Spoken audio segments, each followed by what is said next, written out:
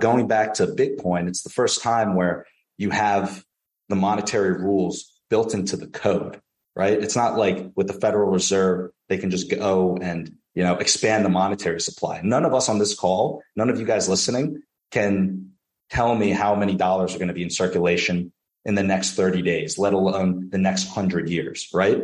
With Bitcoin, I can tell you exactly how many Bitcoin have been mined, how many Bitcoin are going to be mined over the next 4 years. And I can tell you with certainty in the code that the last Bitcoin is going to be mined in the year 2140, right? It's the first time where you have this type of transparency in money. And I think that when you look at the volatility today and look at it from a very microscopic lens, it kind of distorts what is really going on here. Like Bitcoin's very similar to an early stage type of technology.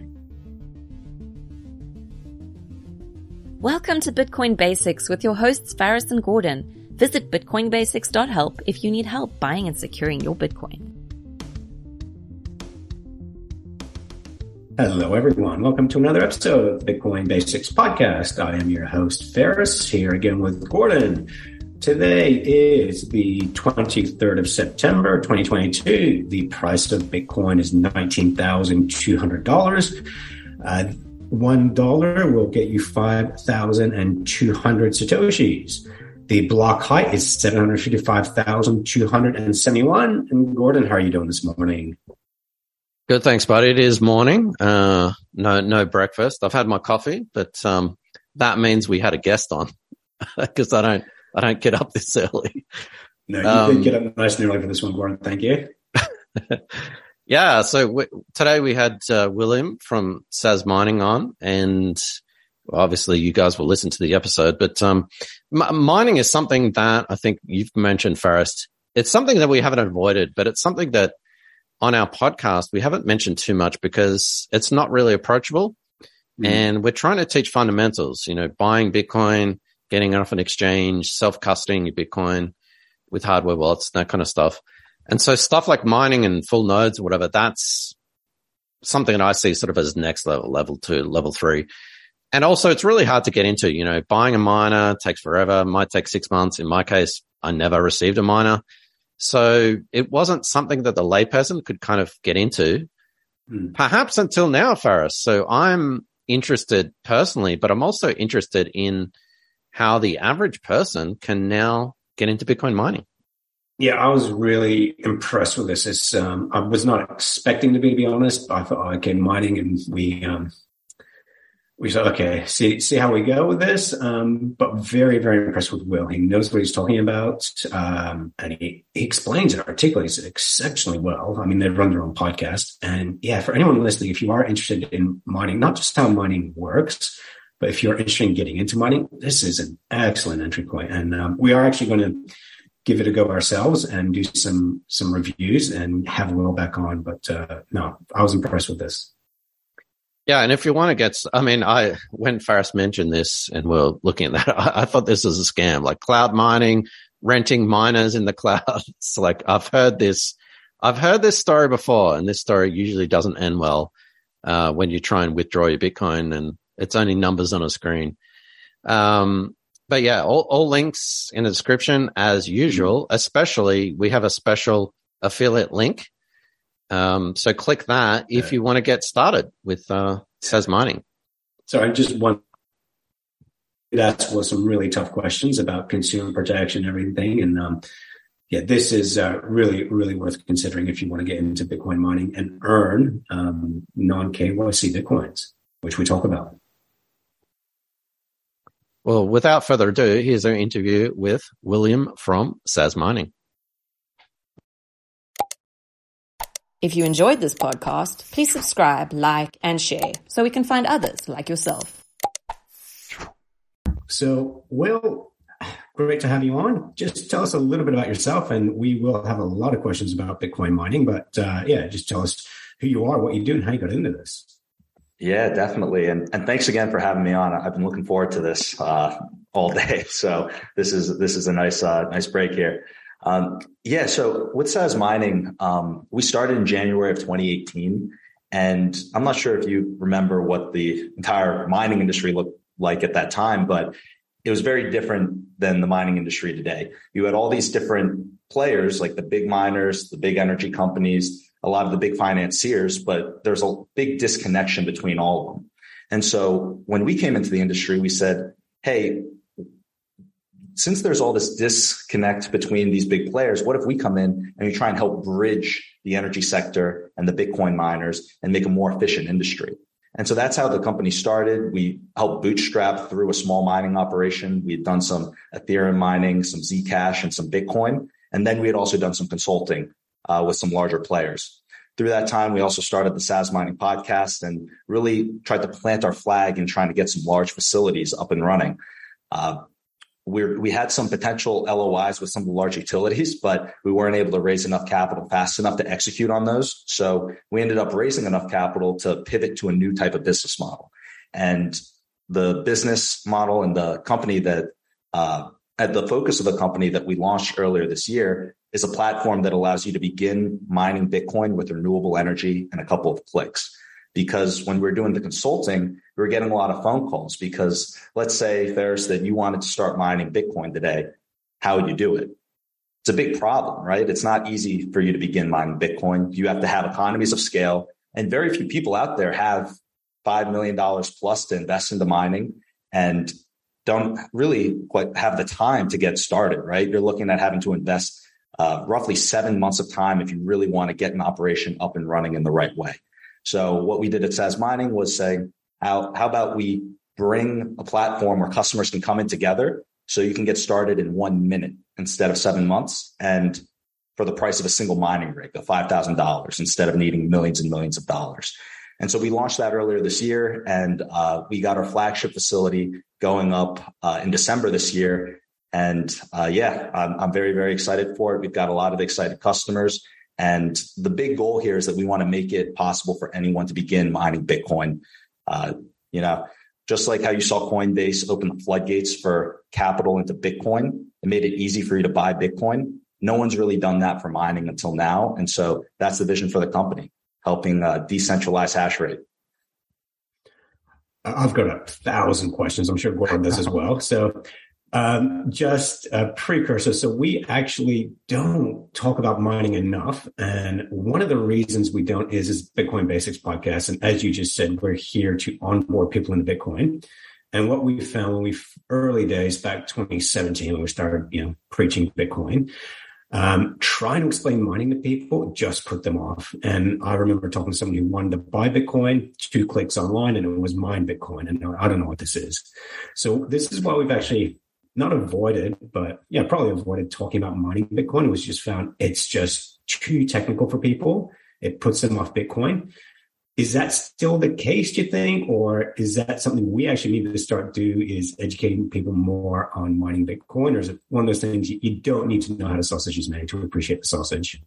Yeah, 100%. And this was actually one of the big things that I've noticed just being in the mining industry. When you start diving into the technical details of how mining works and what it is, it puts a lot of people off. And everyone goes through that journey. I mean, with SaaS Mining, I talked about how initially we started with Ethereum mining and we're not focused on Bitcoin. But the more time that you spend in the space, you realize that all paths really do lead back to Bitcoin. Bitcoin is the killer application for blockchain technology. And so to be clear, our focus right now is to help people get into mining Bitcoin. When I talk to people about Bitcoin mining, a lot of times I take a similar approach, is really explaining why Bitcoin mining is important. And then, of course, you have the people that want to dig into the weeds, and you can always go down that path. But trying to shove that type of information on someone can be off-putting and maybe stop them from diving all the way down into Bitcoin. But when I explained it, I first explained the importance of Bitcoin, and I'm sure that all your listeners understand the benefits of Bitcoin, why it's important. And so bringing in the mining component, the mining is what makes Bitcoin possible, right? So if I send you Bitcoin or you send me Bitcoin, that transaction's happening and it's being recorded somewhere. And the reason why Bitcoin's decentralized and Bitcoin works is because of the mining network. And there are a lot of different entities and players within mining. You have mining pools, you have the different individual miners, you have all these other parties at play. But a lot of times when I'm just talking to someone high level about Bitcoin mining, I explain Bitcoin mining is what makes Bitcoin possible. It records the transactions, it's data processing, and it's really what I think is most important about Bitcoin. I'm sure we'll dive into this at some point later in the podcast, but the core understanding is that Bitcoin is the first time in human history that we found a way to back value with real world energy. I mean, many people don't know this, but many of the greatest inventors of all time tried solving this problem, like Edison, forgetting his name, Buckminster Fuller. A lot of these guys, they tried finding a way to create energy, money backed by real world energy, and no one's been able to do it until Bitcoin. And that's being done with Bitcoin mining. Thanks again, William, for coming on the show. And I want to dive into all those questions and SAS mining and proof of stake versus proof of work and methane, all kinds of stuff. But I want to know your Bitcoin origin story, because I think that's interesting to listeners. And more importantly, what was that sort of light bulb moment for you for, oh my God, this is it sort of thing? Yeah, that's a great question. I would say that it happens a lot more gradually than suddenly.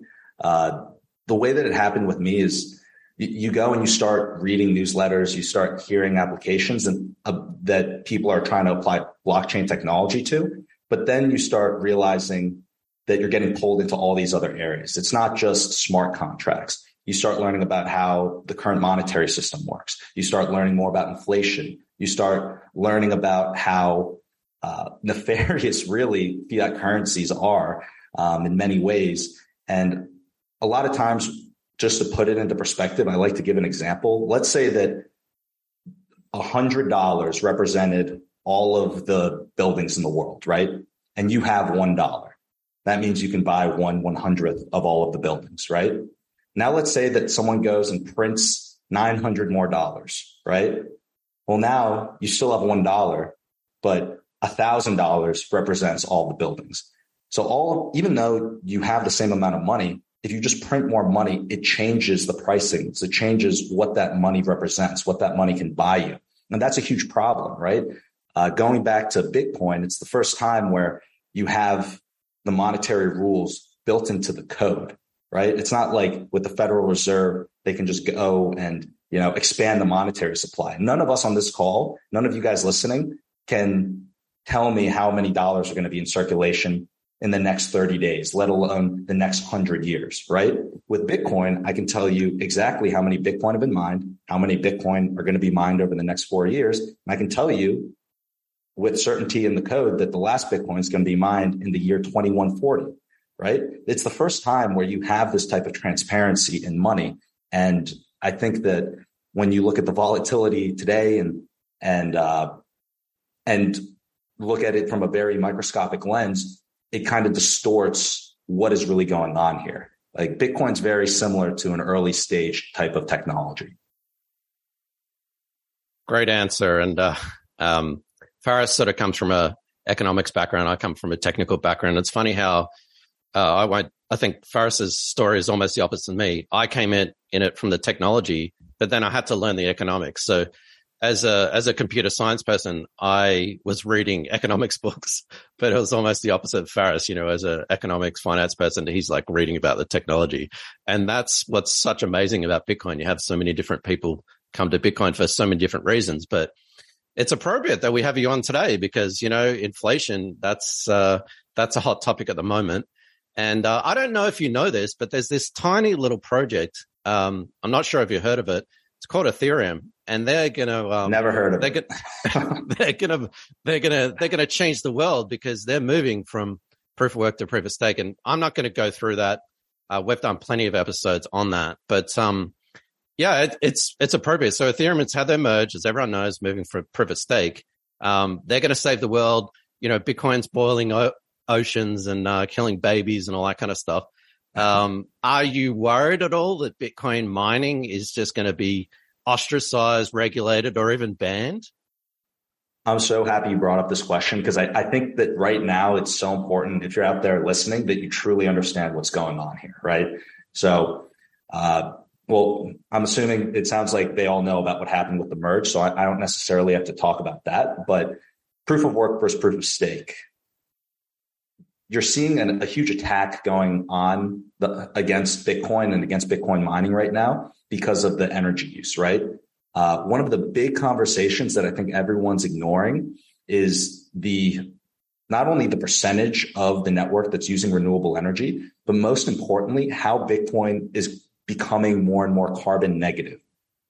And to really understand that, what does it mean to be carbon negative? It means that it's better that you have this energy consumption happening than if it was going into proof of stake, right? Because the big conversation is you have all this methane that's just going up into the atmosphere and polluting. Many people don't know this, but methane over a 20-year time period has 84 times the warming effect than CO2. Methane is a much more harmful greenhouse gas to the environment than CO2. Now, today, as a human population, we have a big problem. And that problem that you have is that there's no way to really stop methane. The best solution that we have today as a society is flaring it. And when you flare it, you still have 8% leakage into the environment. And flaring also has no economic benefit. It just lowers the amount of methane that's going into the environment. Bitcoin mining is the first time in human history that we found a way to find an economical solution to the methane problem. And as we talked about before, methane is worse for the environment than CO2. And Bitcoin miners, the way that it works is you have a landfill, for example, that's emitting methane. You can go put power generation on that, capture it, and use it to generate value through Bitcoin. Right now, you could go and you could capture electricity from this excess methane, but there's no economical use for it. And transporting that energy is extremely expensive. So Daniel Batten, he's done great research on this, and many others in the community are starting to talk about this more. But the incentives for this are more and more mining around the world will utilize methane. And even if just a small percentage of the network uses methane to power their miners, then Bitcoin becomes carbon negative and actually becomes a fight against global warming. The last piece I will say on this that I think is important too is that I inherently don't think energy use is a bad thing, right? If I cut off your access to electricity, if I cut off your running water, then your standard of living plummets. It's very hard for you to live without electricity. And so I think that it's important for people to realize that just consuming electricity in and of itself isn't necessarily a bad thing. I think that the way that you become a more sophisticated civilization that is able to help and support a larger population is by harnessing more energy. And that's another important distinction. I think that it's good to harness more energy as a society, and it's good to fight global warming by capturing this methane. And Bitcoin mining does it both. Which actually means that Ethereum on a proof of stake network can never ever be carbon neutral, not let alone carbon negative. So Bitcoin has an opportunity to actually be not only carbon neutral, but actually, as you said, like process that methane. Yeah. And so this is like the crazy thing that I feel like the public hasn't understood yet is that Bitcoin mining is the killer application for the energy sector. It's the killer application, as we just touched on, for reducing and combating global warming by capturing methane emissions. But let's say that your goal is to accelerate society towards renewable energy sources. Bitcoin mining is the killer application for that. Why is that the case? Well, let's say that you're building a solar farm or you're building some type of renewable energy project. In order for you to actually build that up, you need the economics of your project to work. If you're not going to have someone to buy that electricity, then it's going to be very hard to make the economics work for you building that energy asset, for you building that solar farm. And you're also faced with another very difficult proposition when you're building out renewable energy, is that the sun's not shining 24 hours a day. The wind isn't always blowing the way 24 hours a day. So you're dealing with different levels of power coming from your renewable energy. And that's something that you have to be able to account for. Bitcoin mining can help solve that. The Bitcoin miners consuming your energy are a 24/7 consumer of energy that can be shut down on a dime. And when you implement those economics into renewable energy projects, you have tons of renewable energy projects that would have just been left by the wayside, that wouldn't have been fully built up. Now, all of a sudden, they become viable, and you have more of these energy companies implementing Bitcoin mining and being able to build more energy assets. And this accelerates society towards renewable energy. So now that Ethereum's not on proof of work, they're no longer contributing to this movement in both of these ways. And I think both of these are very, very important. Will, sorry, I would just want to dig into the basic details here. So when you're talking about flaring, you're talking about like the little flame that we see on top of oil refineries. Is that what you're talking about, capturing that methane instead of just burning it off? Are we capturing that methane and using that methane as energy to run Bitcoin miners? Am I understanding that correctly? Yeah, you're understanding that correctly. Right now, the only solution to reducing that methane is to burn it. And that's not providing any value. It's just reducing the amount of methane that you see going into the atmosphere. So what you're doing with Bitcoin mining is you have to build you have to build a way to capture that methane and turn it into electricity and then use that to power the Bitcoin mine. But then rather than it just being burnt or flared or released, you have it being captured and used for Bitcoin mining. And are you doing this only with the petroleum sector on the oil rigs, or are there other industry sectors that you're looking at where you can capture methane? A big one right now, we haven't launched the episode yet, but it is with the CEO of Vespine Energy. And what they're doing is they're going and partnering with municipalities that have these massive landfills that are just emitting methane. So they'll actually go and capture the methane from these landfills to go and power the Bitcoin mines. But the big question is what areas do you go and you try and put the mines by, right? So you want to find areas where there's enough methane being emitted that can be captured to power Bitcoin mining. And this is very useful for the communities. He was explaining how all of a sudden this waste that is polluting is now all of a sudden being captured and being monetized and helping the local communities. And I think that you're going to see a lot more of this over the coming years. Well, I live in New Zealand, and they're actually trying to pass a tax where they're taxing cow farts. So maybe we can load up some Bitcoin rigs on the cows. Yeah, that would be quite a scene, huh? And all seriousness, cow farts aside, there is that sort of anti-meat, let's not continue breeding cows and all that sort of stuff. But that's perhaps a whole separate argument. So looking at YouTube video before, I think it's North Dakota. Is that your main facility? Right now, the facility that's going up next month is in Wisconsin. And so that facility is 100% hydro. Our president and chief operating officer were actually just there. And this morning we're in a Twitter Spaces talking a little bit more about the site. But let's say that you go onto SAS Mining's website and you want to start mining. You can hop on the wait list. And then once your mining rig's ready, you can reserve your spot on the wait list for $100. And then once your mining rig's ready, we'll collect the rest of the capital for the mining rig. And then you fully own a mining rig. It's being run on 100% hydropower. And the Bitcoin that's being generated from that mining rig is being deposited directly into your wallet. So I'll get to that in a minute. But I was really impressed with it's the old world meeting the new world. You were showing off those generators that were like, 100 plus years old, those two massive generators in the hydro dam. Yeah. And that's absolutely fantastic because in theory, we all know it, joking aside, we all know it. Bitcoin could actually be significant in terms of combating climate change. But from a mainstream, people only look at Facebook on the mainstream news. Bitcoin is, public enemy number one sort of thing. The economic reality, and you're obviously talking with energy companies and you're sort of in that space. Are you worried at all about regulation or perhaps public backlash or whatever, or is that just complete nonsense?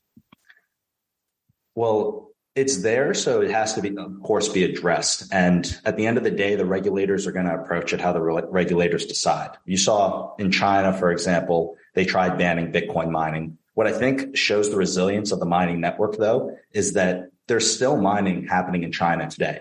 And if the most authoritarian government can't stop Bitcoin mining, then that's a very important data point for any other country in the entire world who's left with the decision? Like, if you're in charge of America or insert other country where Bitcoin mining is happening, what do? Do you try and ban it? Well, if you ban it, it's still going to happen. You're not going to stop it. Or are you going to allow it to flourish and make money off of it and have a booming domestic industry with mining? Or are you going to incentivize it and really capitalize on this technology?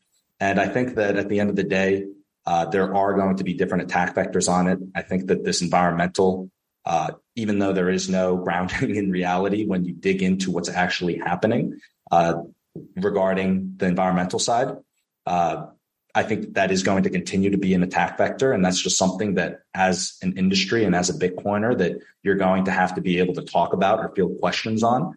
But at the end of the day, I think that it only makes the network stronger. Bitcoin's at a point where I truly believe it's going to be the global reserve asset for the entire world. And I think that's going to happen much sooner than people realize. And the mining network is what makes Bitcoin Bitcoin. And I think that we just got to appreciate that whatever is going to happen is going to happen. There are going to be attacks on it. When you're as disruptive of a technology as Bitcoin, then you're going to rustle some feathers, and you just have to deal with that. Absolutely. And we'll get into decentralization as well a little bit later. We throw out statistics all the time. What percentage of the Bitcoin? I'm asking you, like you're the president of Bitcoin mining in the world. What percentage of Bitcoin mining is renewable, and how many miners are there out there? Yeah, there was the Messari report that actually just got released. It was either this morning or yesterday. I can't remember. But what this report talks about is it talks about a lot of these key metrics, and the percentage of mining that was done with renewable energy previously, in I believe it was Q2 of 2021, was 37%. Now the most recent figure that just came out was that the amount is over 60%. Don't quote me on this, but I think it's 67% of the mining is happening with renewable energy. And so the way that they're capturing this data is with a lot of the biggest miners that are going out and publicly sharing, okay, this is our energy mix, these are the percentages, and these large miners represent just over 50% of the network. So in terms of looking at the network as a whole, you're looking at one of the most sustainable industries in the world. No one else looks at an industry the way that people are attacking Bitcoin right now. Like, we don't look at your shirt and say, okay, well, that shirt was made in a factory that was consuming energy from a grid that was 40% coal. So you have an unrenewable shirt. Let's ban shirts and make everyone go shirtless. Like that sounds ridiculous, right? You can insert some other piece of clothing if you want to just really show how ridiculous that statement is. But that is the attack vector that's happening on Bitcoin, right? And so even under those unfair circumstances, you're looking at the most renewable, sustainable, friendly network or industry out there. So with this, Will, say I go to SAS Mining, you just mentioned before jumping on a mailing list. Now, I don't actually buy a rig. It's not sent to my home. I don't have to set it up. I'm buying a rig from SAS Mining. It's set up somewhere in Wyoming, somewhere in the US. Do I have to buy an entire rig, or can I buy a fraction of a rig? How does that actually work? That's a great question. Yes. So we are not going to be sending a rig to your house. Don't worry. You get to purchase it through the website, and you own a mining rig that's being run in the facility in Wisconsin. To the second part of your question, yes, you have to buy at least one rig. And so the pricing on those rigs, it's not like you can buy a fraction of a rig, and goes in large part into securities law. So we can't, divvy up the shares and sell those shares. But if you have enough to purchase a single rig, then you fully own that rig, and the Bitcoin that's being produced by that rig, we're not upcharging the cost of the rig. We're not upcharging the hosting. We're trying to take a customer first approach because we want to make the customer experience good. We want you as the customer to do really well mining. And that's one of the big things that you just haven't seen in the entire mining industry up until today. You've heard like these horror stories with like other cloud mining and other types of companies that have tried to make mining accessible to people, but they haven't done it in a way where they're basically fighting on behalf of the customer. And so that's what we're doing. We're not upcharging the power or the hardware. We want to make it very attractive for you to begin mining. So sorry, just a couple of devil's advocate questions here, if you don't mind, Will. So this setup sounds great because it helps people get into mining a lot simpler than having to load one up themselves. What's the counterparty risk here? Like, how do I know I'm actually receiving the Satoshis that I've earned? Does SAS Mining keep a percentage for yourselves as operating costs? How does that actually work? Yeah, the way that we've approached it is we try to align our incentives with customers. So the way that the Bitcoin gets divided out, we're making money because we keep 15% of the Bitcoin that gets mined by the machine. We never touch your Bitcoin. The mining pool does. So let's say you buy one mining rig, right? You have Bitmain S19J Pro 110 terahash. The Bitcoin that's being generated from that machine is being sent out from the mining pool to your wallet and then to SAS Mining's wallet. So you're keeping 85%, we're keeping 15%. We're maximizing the performance of the hardware, and we're passing through the electricity and the hardware costs. Cool. And then the last point on this that I think is important is that we've done this very intentionally, because sometimes people are upset that their mining rigs go down, right?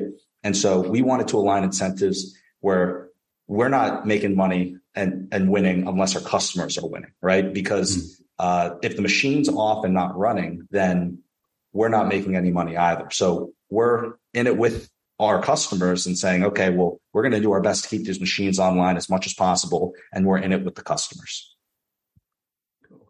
Thanks for answering. That was a really good answer. And with the Bitcoins that I receive, the Satoshis I receive as the consumer, are they non-KYC? Yeah. So this is one of my favorite parts about the product. When we set out to build it, we were asking the question, what's the product that we would want if we wanted to start mining? And so we've covered the ease of accessibility beginning to mine. But the big key is that when you go and sign up for our platform, you're just putting in your name and your email address. At the end of the day, we're a service layer platform that allows you to access mining, but we're not KYCing you as a customer of SAS Mining. Yeah, that was actually one of my questions. I bought a Butterfly Labs miner way back in the day, and I'm still waiting for delivery about 7 years later. So that's another story. You guys are not, you guys are not cloud mining, which is an important distinction. And as you just mentioned, one of the major benefits is privacy. But let's say if someone had, I don't know, they've got $10,000. Why would they want to use that with SAS Mining as opposed to, say, just buying BTC? Yeah, well, right off the bat, I do want to say that, I will never go out there and tell someone that Bitcoin is a bad investment. Bitcoin is a great investment. I want to start off with that. There are a lot of benefits to being a Bitcoin miner as well, though. When you're a Bitcoin miner, you own a piece of hardware, and then that hardware is generating more and more Bitcoin over time. And so a lot of people find this type of investment very attractive, right? Because you're owning that hard asset, and that hard asset's giving you passive income. It's similar to almost like real estate on steroids. There's a calculator that we have on the website that uses historical data for hash rate and Bitcoin price to forecast. But at the end of the day, if you're a big believer in Bitcoin, then you think it's going to do very well. If Bitcoin goes to zero, then it's obviously not going to do well. I'm personally of the belief that would never, ever happen with the price of Bitcoin. But Bitcoin miner, it's just a different way to get exposure. It's a way for you to own a hard asset and dollar cost average into Bitcoin. Well, the huge advantage, as I said, is you're getting non-KYC Bitcoin. And I know a lot of people have mined Bitcoin at a 20%, even 30% loss just to get that virgin Bitcoin that doesn't have any transactional history. So that can't be understated. One of the big things about mining as well is that this is another important point about why we built the platform, is that with Bitcoin mining, you really need to be able to get into the deals that are good, right? If you go and you buy a miner just on some random website, or you tried to start mining today, you're going to be paying a much higher price than someone who has relationships with the manufacturers. And so that's another benefit of SAS mining, is that we're leveraging the relationships that we've built in the industry, and we're buying and sourcing the best pricing on the miners possible. And every one of our customers is being bolt into a single order. So you're getting the economies of scale for discounted pricing, but you don't have to buy millions of dollars worth of mining rigs to get that type of pricing. Well, not to mention the cost of maintenance as well. Having a miner running 24/7, you've gone off to work and your miner's off. It's like, oh, you've missed 8 hours of mining. So I think the maintenance can't be understated. As you said, you've got guys there checking, make sure the miners are up to date. Not only that, but the firmware. 100%. I mean, are you using S19s, and do you have custom firmware, or what? Give us some of the technical details. Yeah. So right off the bat, I want to explain that I'm not going to be the ones who are actually running the miners, but I'm forgetting the name of the exact type of firmware that we're using, but the general understanding of how it works is that with this custom firmware, we're going to be able to get the maximum amount of hash rate out of that same machine to make sure that the amount of Bitcoin that's being generated is the most Bitcoin that you can generate possible from those machines. But yeah, in terms of the specific type of custom firmware that's going to be run on the hardware, I'm actually not exactly sure. No, that's cool. I guess one question, I'm just trying to put myself in a potential customer's mindset, because there have been a lot of cloud mining scams. You sign up for whatever money, you get an account, but it's numbers on a screen, and they may be defunct, they may be bankrupt, they may just pay out a little bit, but then not eventually. So how do you alleviate those fears? Like, are you doing nightly payouts to external, like the customer's wallet, or how would you alleviate those fears? Yeah, 100%. And that was one of the big things that we were also considering when we were building it. Like, because you have a lot of cloud miners, and we are not cloud mining, I want to say that, but you've had cloud miners or people who try and who have given retail investors access to mining in the past, and they just set such a bad rep. For one, with cloud mining, you don't own the hardware, right? With SAS mining, you own the hardware. The second big piece is that we're never touching your Bitcoin. The mining pool is. So the hash and the payouts are coming directly from the mining pool into your wallet. So we're never touching the Bitcoin. You get to put in your own Bitcoin address where the payouts are going to, and it's just directly deposited in there. And this is one of the big things that we realized when we were testing the product.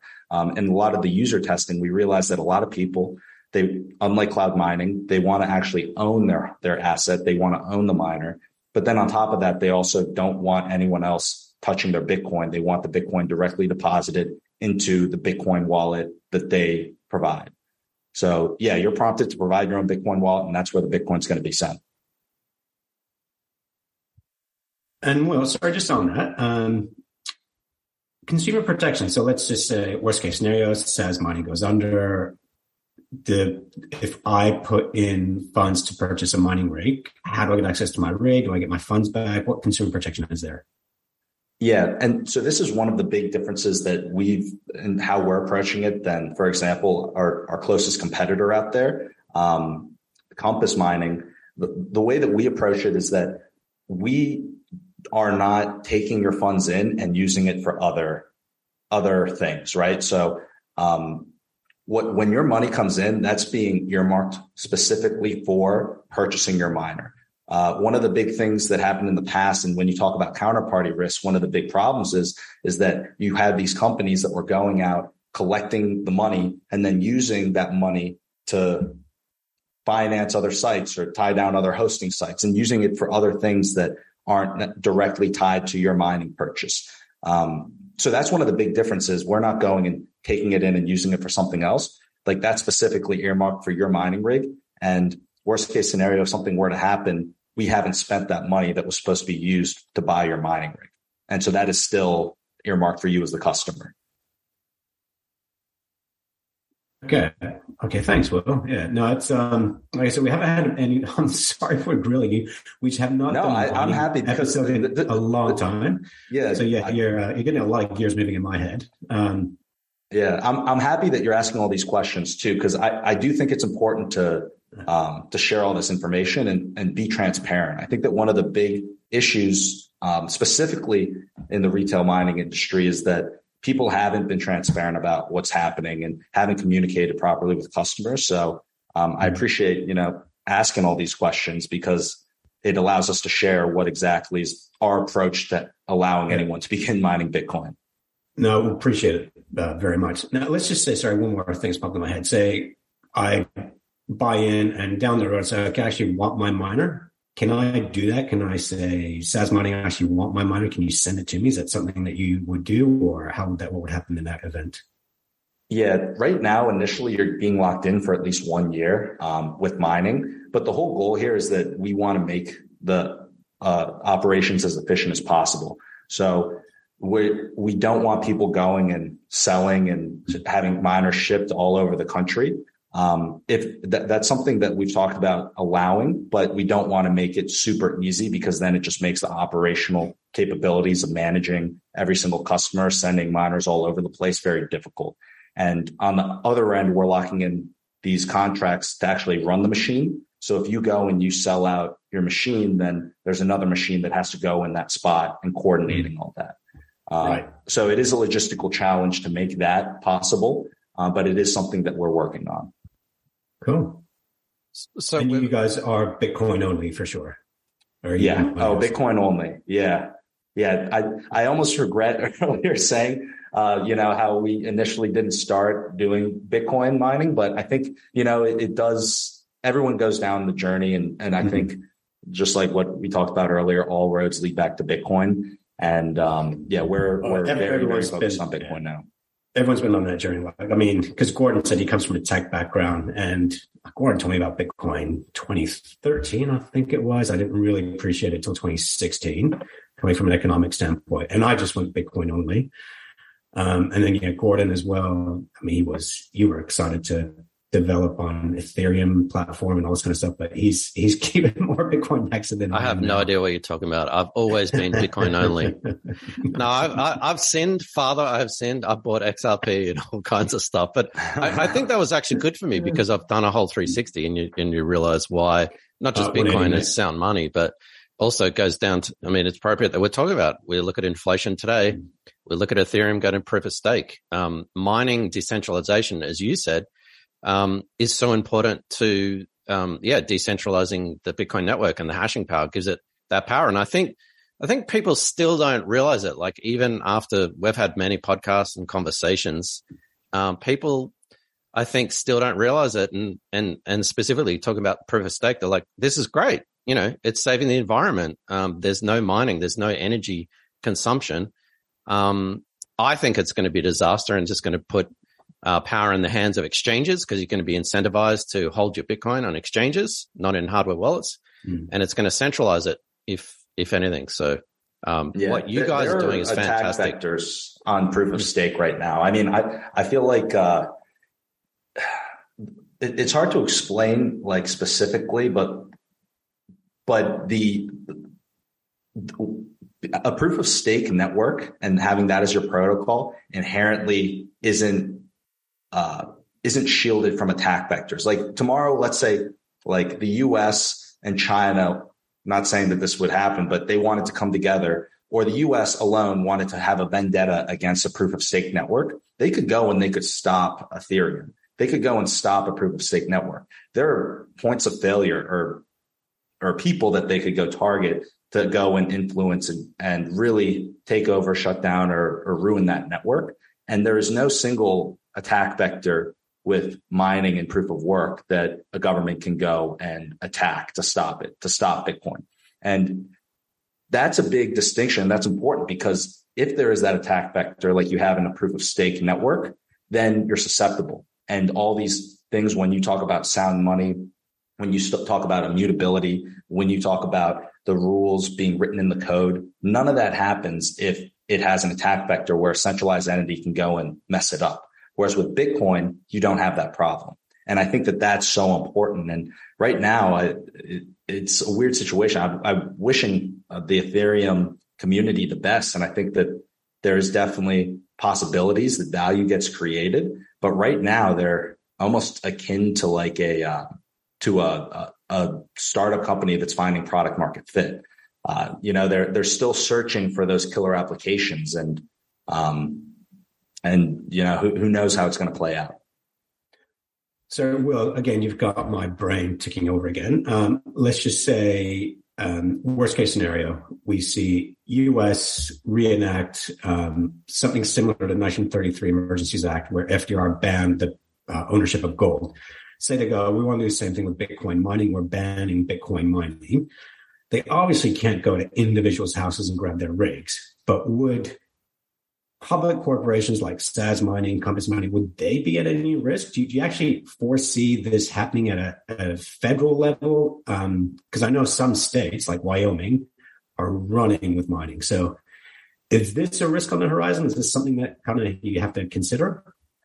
Yeah, when you're mining Bitcoin, it's very, very important to understand all the dynamics at play. And you just brought up the regulatory risk side, right?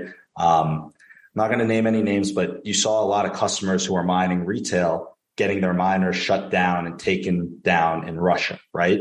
One of the things that we're also trying to focus on at SAS Mining is we're your partner in this. If the miners get shut down or taken down, then that completely cuts off our revenue stream. And that means that we also didn't make money on the miner because we're selling it to you at cost, and same with the electricity.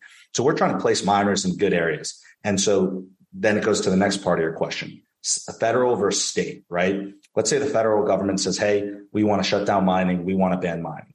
There's a lot of game theory that would prohibit them from making that. But if they make an irrational choice and they say we're banning mining, then what happens? Well, then, like you mentioned, you're going to have a federal versus state battle. And so, for example, in Texas or some of these other areas, how is the state going to react? Is the state going to recognize that the federal government banned it, or are the states going to stand up and say, no, we want to continue allowing mining because it's helping our industry, it's helping our energy sector, it's providing a lot of taxable revenue for the community? These are things that will happen. And that's one of the beauties of the way that the U.S. system is set up, where you have more private property rights than other countries, so to say. But yeah, of course, anything's possible. We've seen a lot of black swan events just in the past 3 years here. And so the best thing that you can do is make a smart decision with your capital. I like to say that at the end of the day, no one's going to look out for you as hard as you're going to look out for yourself. And so you got to make smart decisions with where you go and try and protect your value. You've seen banks in other countries just shut off access to their customers' funds, right? That's why you want to have custody of your Bitcoin, for example. There are a lot of different pieces in play. You want people and you want the ability to have access to funds and be able to take that ownership of it so you can protect yourself. So if you're stuck in a country where your banking's shut off, you still have access to value through Bitcoin that you can go and liquidate and get yourself out of the country or whatever it may be. Oh, my dad's been in Lebanon lately, and they've actually had people robbing the bank, breaking in, taking hostage just to get their own money out. Yeah. It's, I forget the saying, but isn't it like there's a certain number of days on an empty stomach until you have riots? I'm forgetting the quote here. But yeah, at the end of the day, it's like people, their survival instinct will kick in. If you don't have access to food, if you can't feed yourself or your family, then you're going to go to crazy lengths to be able to make that happen. And I think that you just got to be prepared for anything in today's day and age. And I think that Bitcoin and Bitcoin mining are what's really saving a lot of people who are prepared out there, who see that anything's possible and are prepared for the worst. Oh yeah, we're just, in the West, inverted commas, we're just getting inflation now, whereas countries like Venezuela, Libya, the Arab Spring was caused by inflation. They've been experiencing it and they've had to prepare. This is where they've appreciated Bitcoin. Whereas it's one of those things where, unfortunately, as you said, people look into Bitcoin not when it's too late, but when they need to, not when they should have. Yeah, 100%. Yeah, I mean, I'm sure you've done your due diligence as well. It's probably why you haven't set up in California or somewhere like that. Electricity out there is wild. Yeah, right. It's actually, it's kind of crazy to think about. Electricity, people don't realize this. Electricity is so core to your life, right? I mean, like, even though it's not as obvious with many things, the fact that we're even talking right now, we're able to do Zoom podcasts over Zoom and able to live in the types of houses we live in. All of this is a trickle down from us being able to harness energy well. And I think that at the end of the day, you have a lot more human flourishing if you can harness more energy more efficiently. So I think it's important to incorporate Bitcoin mining, help accelerate and electrify the grid, electrify the world, and then you're increasing the standard of living for everyone around the world. I mean, it's easy for us in the West to say, hey, we should cut down the amount of energy that's being used. But at the end of the day, you could be cutting off the energy that could be used to build hospitals, used to build all these other things that people need to survive. If you don't have 24/7 electricity, you don't have a hospital. If you don't have a hospital, you have a lot of unnecessary deaths. And it sounds very gruesome and gory to say it, but it's the truth. I mean, at the end of the day, you need these things to promote human flourishing. And yes, we can make a decision to say, hey, we're not going to utilize electricity. We're going to shut down these forms of electricity. That's fine. But we just have to be cognizant of the repercussions of shutting that off. Go live in a tent. That's a suggestion. Yeah. Yeah. I mean, some people like camping, And anyone who says energy is bad is either intellectually extremely lazy or they work for Greenpeace. Like it's just intellectually dishonest. Yeah, it really is. And as you said, it's not, energy is good, and that's how civilization's built. It's just a matter of where they get that energy. Yeah. Do you think that you're going to be like traveling amongst the stars, like a type 1 civilization by harnessing less energy? It's like, do you think we're going to do that, harnessing less energy? It's like what kind of future do you want? I think a lot of this, like when you start thinking about it from a first principles perspective, it's like, what are the outcomes that you're looking for? It's like, if we really want to like remove energy consumption around the world or completely stop it, then like, all right, no humans. Is that a good solution? No, that's not a good solution. It's like, okay, some people. It's like, okay, do we want to cap it to like 1,000 people? Do we want to cap it to 1 million, 1 billion, 10 billion, 100 billion? Do we want to be stuck on this planet? I think Prince Charles wants 500 million. That's what he said. See, exactly. You never know how many. Everyone has a different measuring stick, and it's very, very difficult to come to smart conclusions if you have these crazy assumptions for what you want your goals to be. And why is Bitcoin mining, especially, why is there such a fuss of, I don't know, there's a lot of statistics, but I saw a couple of infographics of Bitcoin was like less than 0.01% of, the world's energy, and especially compared with the US dollar. Why is Bitcoin held to such this standard of you guys must be 100% green and you guys are killing the world and whatnot? It's just ridiculous. So I have some stats on this. Over 2/3 of the total energy that we can produce is wasted today. You can power the entire Bitcoin network with less than 0.5% of the total wasted energy in the world today. So for less than 0.5%, you can provide hope to billions and billions of people around the world. One of the really interesting conversations that I've had on our podcast, the Saz Mining podcast, is with Brandon Quittem. He's one of our advisors to Saz Mining. He's also with Swan Bitcoin, and he talks a lot about Bitcoin mining being like the pioneer species. And he walks through an example, right? Let's say that you're a Bitcoin miner. You want to produce Bitcoin. Well, you need cheap electricity to produce Bitcoin competitively. So you're going to scour the globe for the cheapest energy that you can possibly find. Well, these are in very remote areas. It's in areas where there's not a lot of people, where there's not a lot of demand for that electricity. So you find some stranded energy assets, and you find a cheap way to produce electricity, and you power a Bitcoin mine. Well, you need people to work at that Bitcoin mine. You need a community to service the people who are working by that Bitcoin mine. You might build a bar. You might build more houses. You might develop a larger, still small community. Then before you know it, you have a whole community that was bootstrapped and started because of the need, the consumption of the electricity, the building of the energy asset, and the need to service the people in the community. As the community grows, the electricity gets more expensive because there's more demand for that electricity. Now, all of a sudden, it's not profitable for you to be a Bitcoin miner there, and you go and you bootstrap another community, another stranded power asset.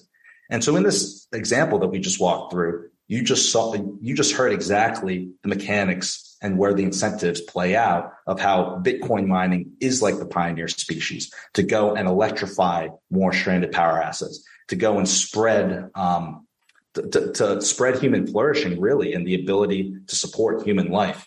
And it's just such an incredible incentive that Bitcoin mining and the energy sector have together. I love that analogy of the pioneer, because when I do my Bitcoin basics talks and meetups and all that, and the people say, oh, Bitcoin wastes electricity. And I'll just say, compared to what? And you have to compare like for like. What other store of wealth that can provide funds to the world's unbanked? Half the world's population is unbanked. They don't have access to a bank account. Bitcoin can provide that. So you have to compare Bitcoin to something else that does that, and there isn't. So you can't compare Bitcoin to YouTube engagements. It's not the same thing.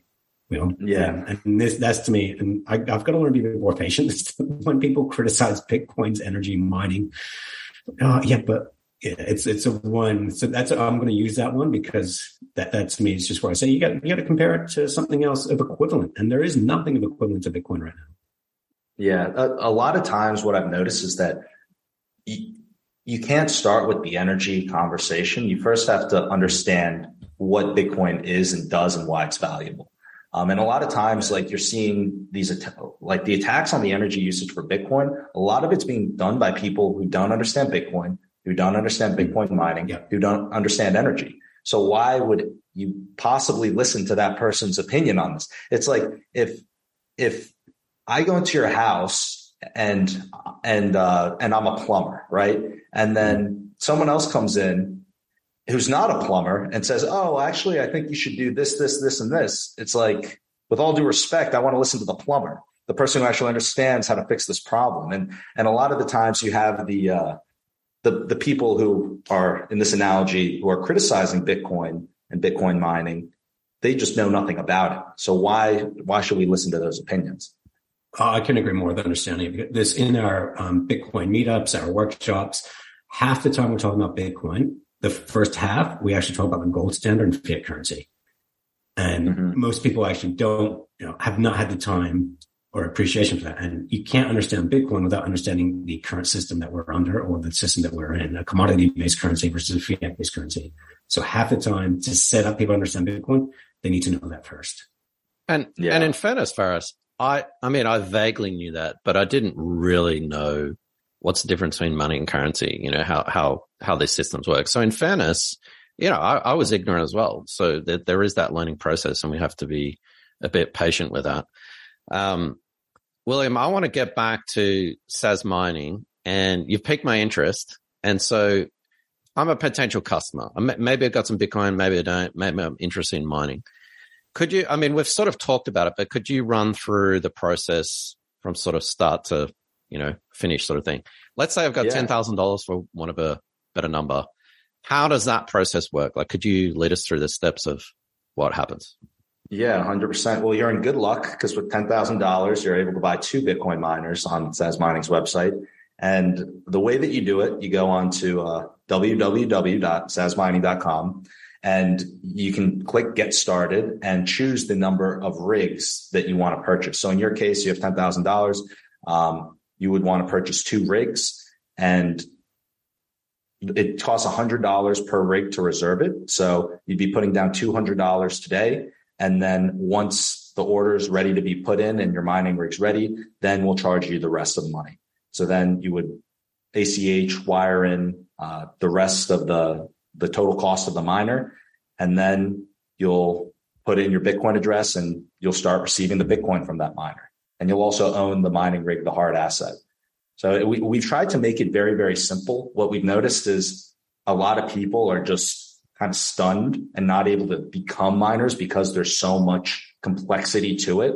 So our approach was we wanted to completely take the complexity out. We wanted to make it where you select the number of miners that you want, you hop on the wait list, do the $100 per mining rig, and then once your miner's ready, we call the rest of the capital, and then you own that miner and you're up and mining. It's super, super simple. That sounds pretty simple. This sounds ridiculous. Can you pay with Bitcoin? Of course. Yeah, you can pay with Bitcoin, stablecoin, obviously US dollars. We're a team full of Bitcoiners at our heart. That's one of the big things that we look for when we're recruiting. We want people who are passionate about this, because if you're passionate about something, you'll do anything you can to make sure that it works because you're working towards something bigger. And even though we're a platform that makes it easy for people to begin mining, our vision at Saz Mining is to improve the way humanity relates to money and energy. And I think we've touched on a lot of those topics today. I think with Bitcoin mining and decentralizing mining and making it accessible, you're improving the way that humanity relates to money. And then on the energy side, there's so many benefits for the world and for the energy sector from mining.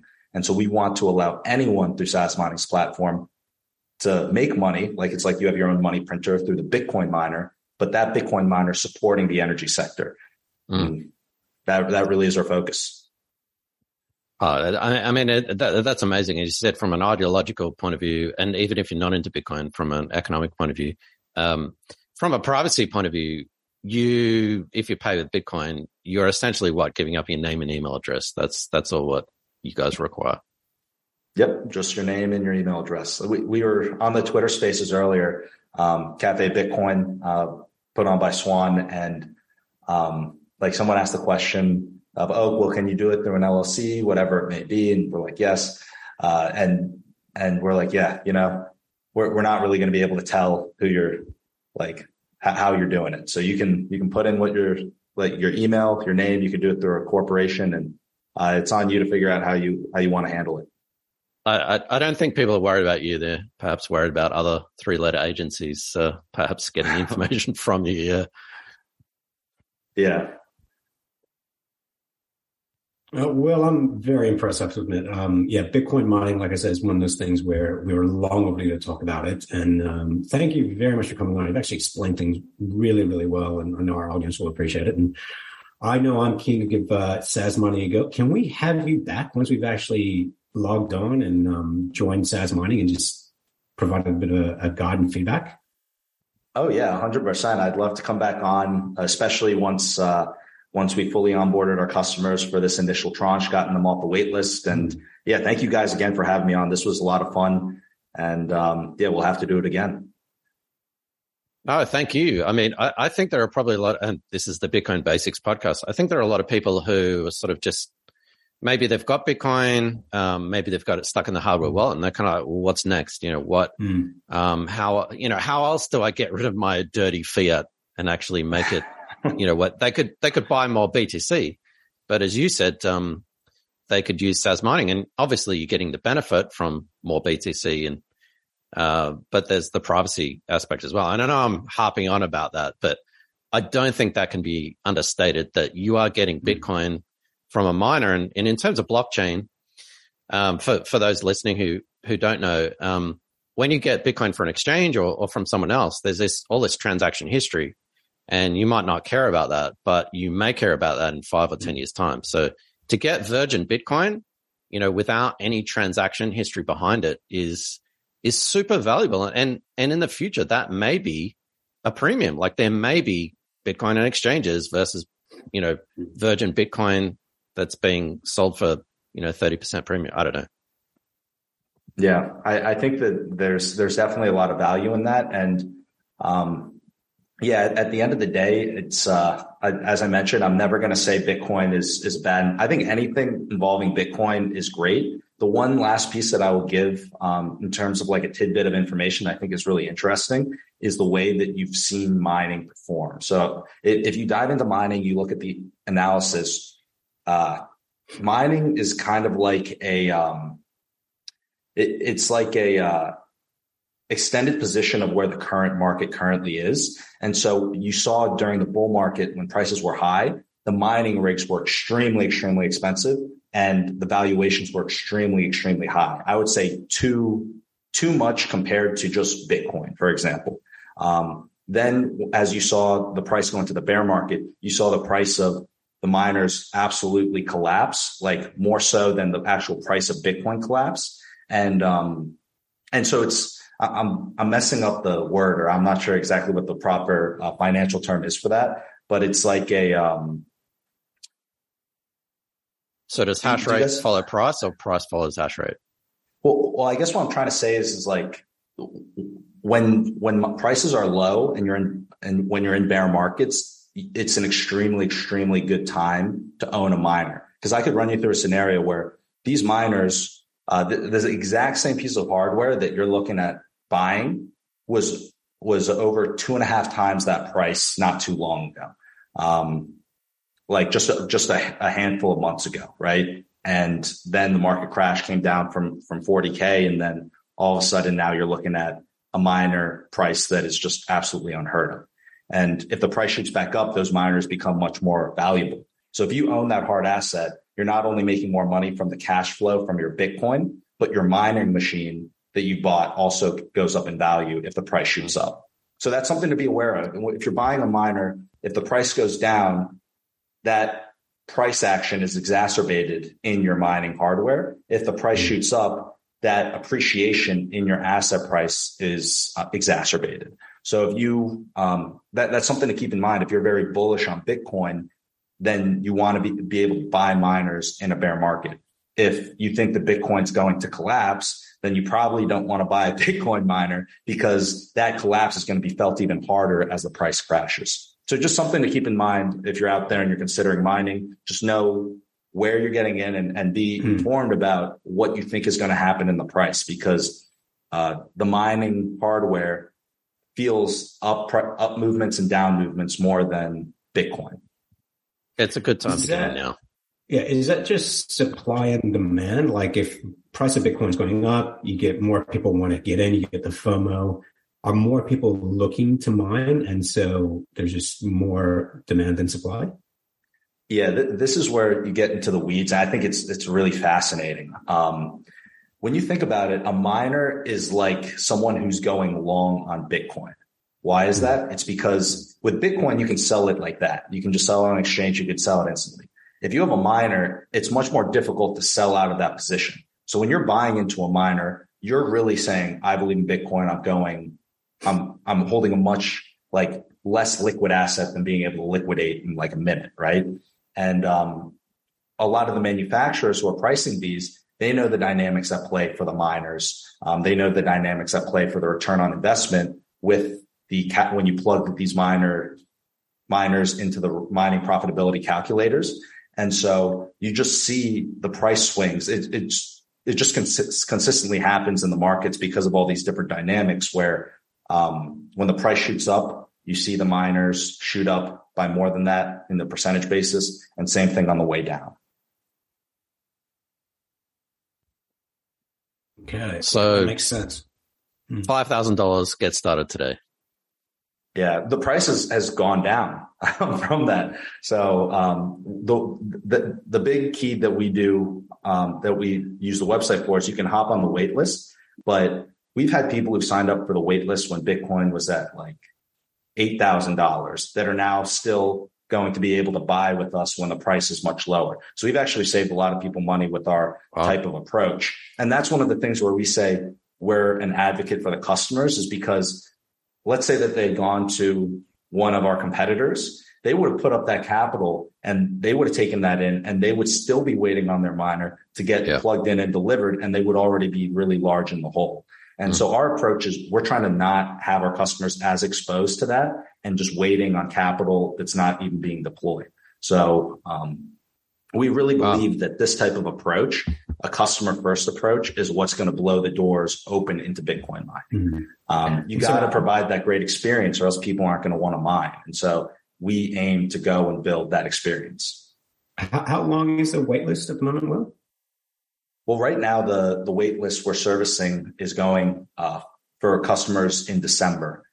So if you want to begin mining in December, we're at 90% capacity for that go live date.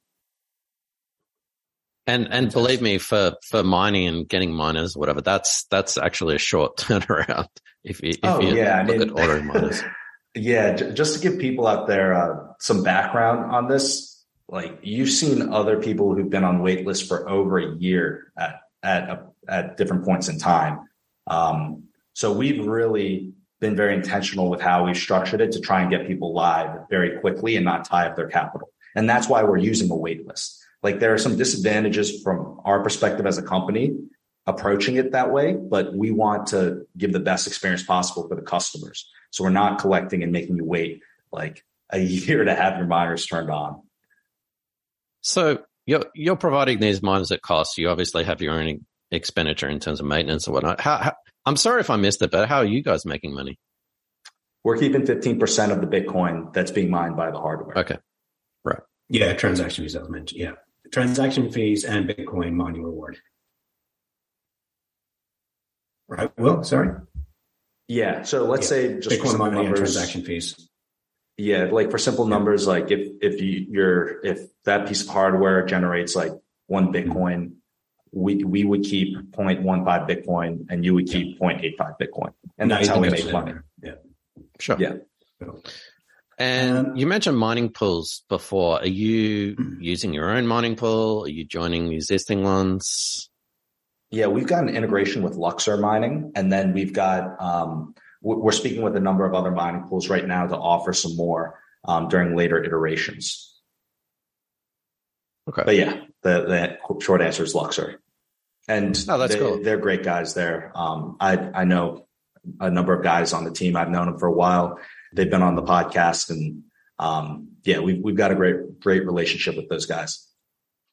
And that's really important because a lot of Bitcoin, we talk about, Bitcoin trustless system, permissionless, you don't need anyone, you don't need to trust anyone. But in reality, you do. You sort of need to have those business relationships. You're working with energy companies, you're probably working with state governments, mining companies, hardware manufacturers, and that's super important. Yeah. One other thing that I think is important for people to know is that the guy who's leading the ship internally from an operations point of view, Kent Halliburton, he's our president and chief operating officer. He has scaled up multiple organizations before in the solar industry, and he's actually executed this type of business model for solar panels, right? So instead of people getting like solar installed on their houses, like residential solar panels, now he's doing mining rigs with SAS Mining. So we've got a lot of the big heavy hitters from the solar industry bringing all that expertise. They've done it before. They've done it successfully, but now they're doing it for the Bitcoin mining industry here at SAS Mining. And so in terms of just understanding the model, understanding the dynamics, being able to execute properly, we've got I would say the best person in the entire world for this particular business model at the helm doing it.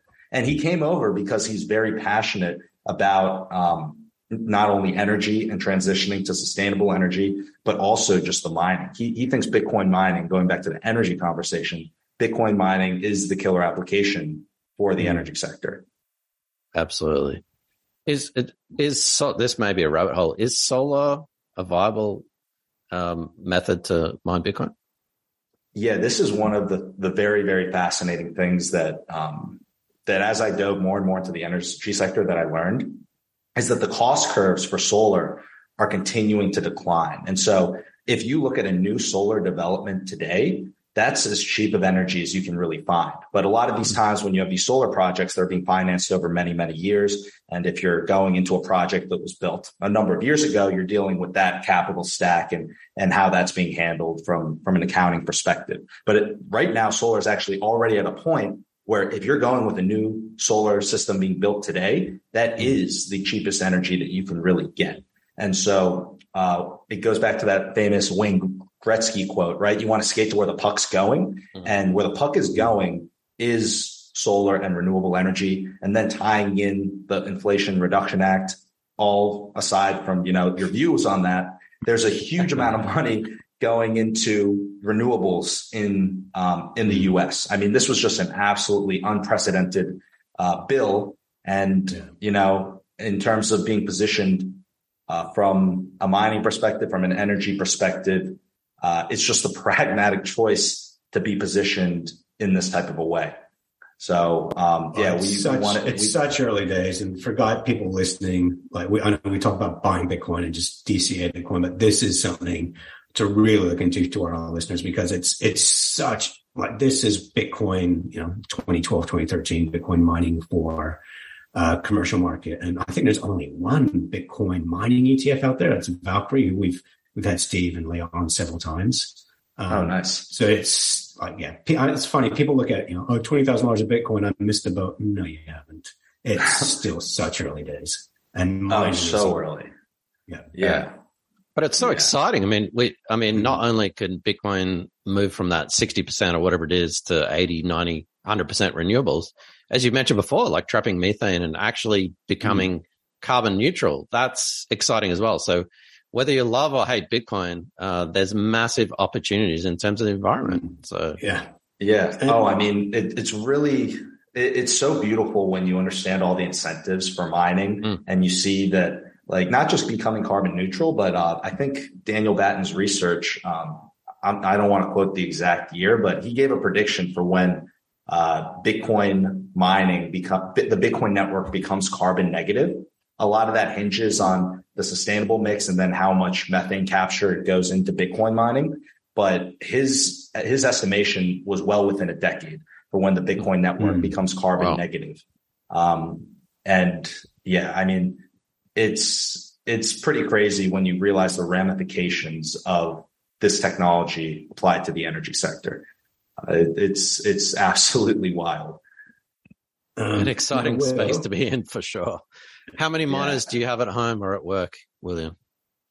So I think I was just telling you guys before starting to record today that I just moved. So I'm still getting everything moved in here. I actually do know some people who have used Bitcoin miners just as like a heating device because of the heat that's produced, but they're loud. That's the one problem. So I wouldn't necessarily recommend using a Bitcoin miner as, your heater in the winter. I think your significant other would probably object to any Bitcoin miner being in the house. They're so loud. Yeah. Not from personal experience at all, of course. On that note, if someone's still listening to this, they're probably really interested in mining. Do you want to do a final plug, final thoughts? Where can people find you? All that kind of thing. Yeah. Well, at the end of the day, I think that, it's very important that if you're out there, you make smart decisions. You go and figure out what's going on, learn about economics, learn about monetary policy, understand these things. And I mean, the simple prescription is, buy Bitcoin and start mining Bitcoin. All the listeners out there, I'm sure at some point you've already dove down that and figured out how to buy Bitcoin. And I would say that this is that one next step, is becoming a Bitcoin miner. There's something special that it's kind of hard to explain, but when you start mining Bitcoin, you're going one layer deeper. You're not only supporting the network, you're supporting all these things we talk about from a humanity perspective, but you also are owning a hard asset that is giving you exposure to Bitcoin. So, we've been working really hard to finally bring this to market, make it accessible to people. And if you're listening, we'd love to have you on the journey with us. We think that it's going to be a nice long journey ahead. And Bitcoin mining through Saz Mining, we want that to be a well-known thing out there. So go and tell your friends about it and spread the message. You can become a Bitcoin miner by going on to sazmining.com. We've also got the podcast.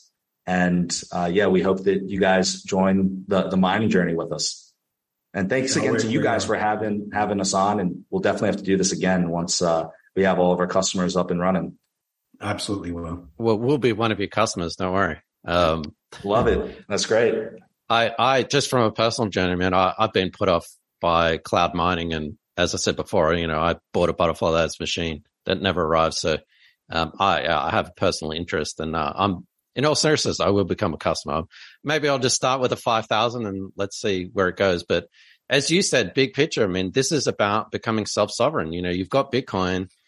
What's next? You've got Bitcoin exchange or even a hardware wallet. It's like, well, running a full node, doing Bitcoin mining, all this sort of stuff is incrementally getting you away from, the centralized systems, not just the money systems, but other systems like privacy and security as well. So very important.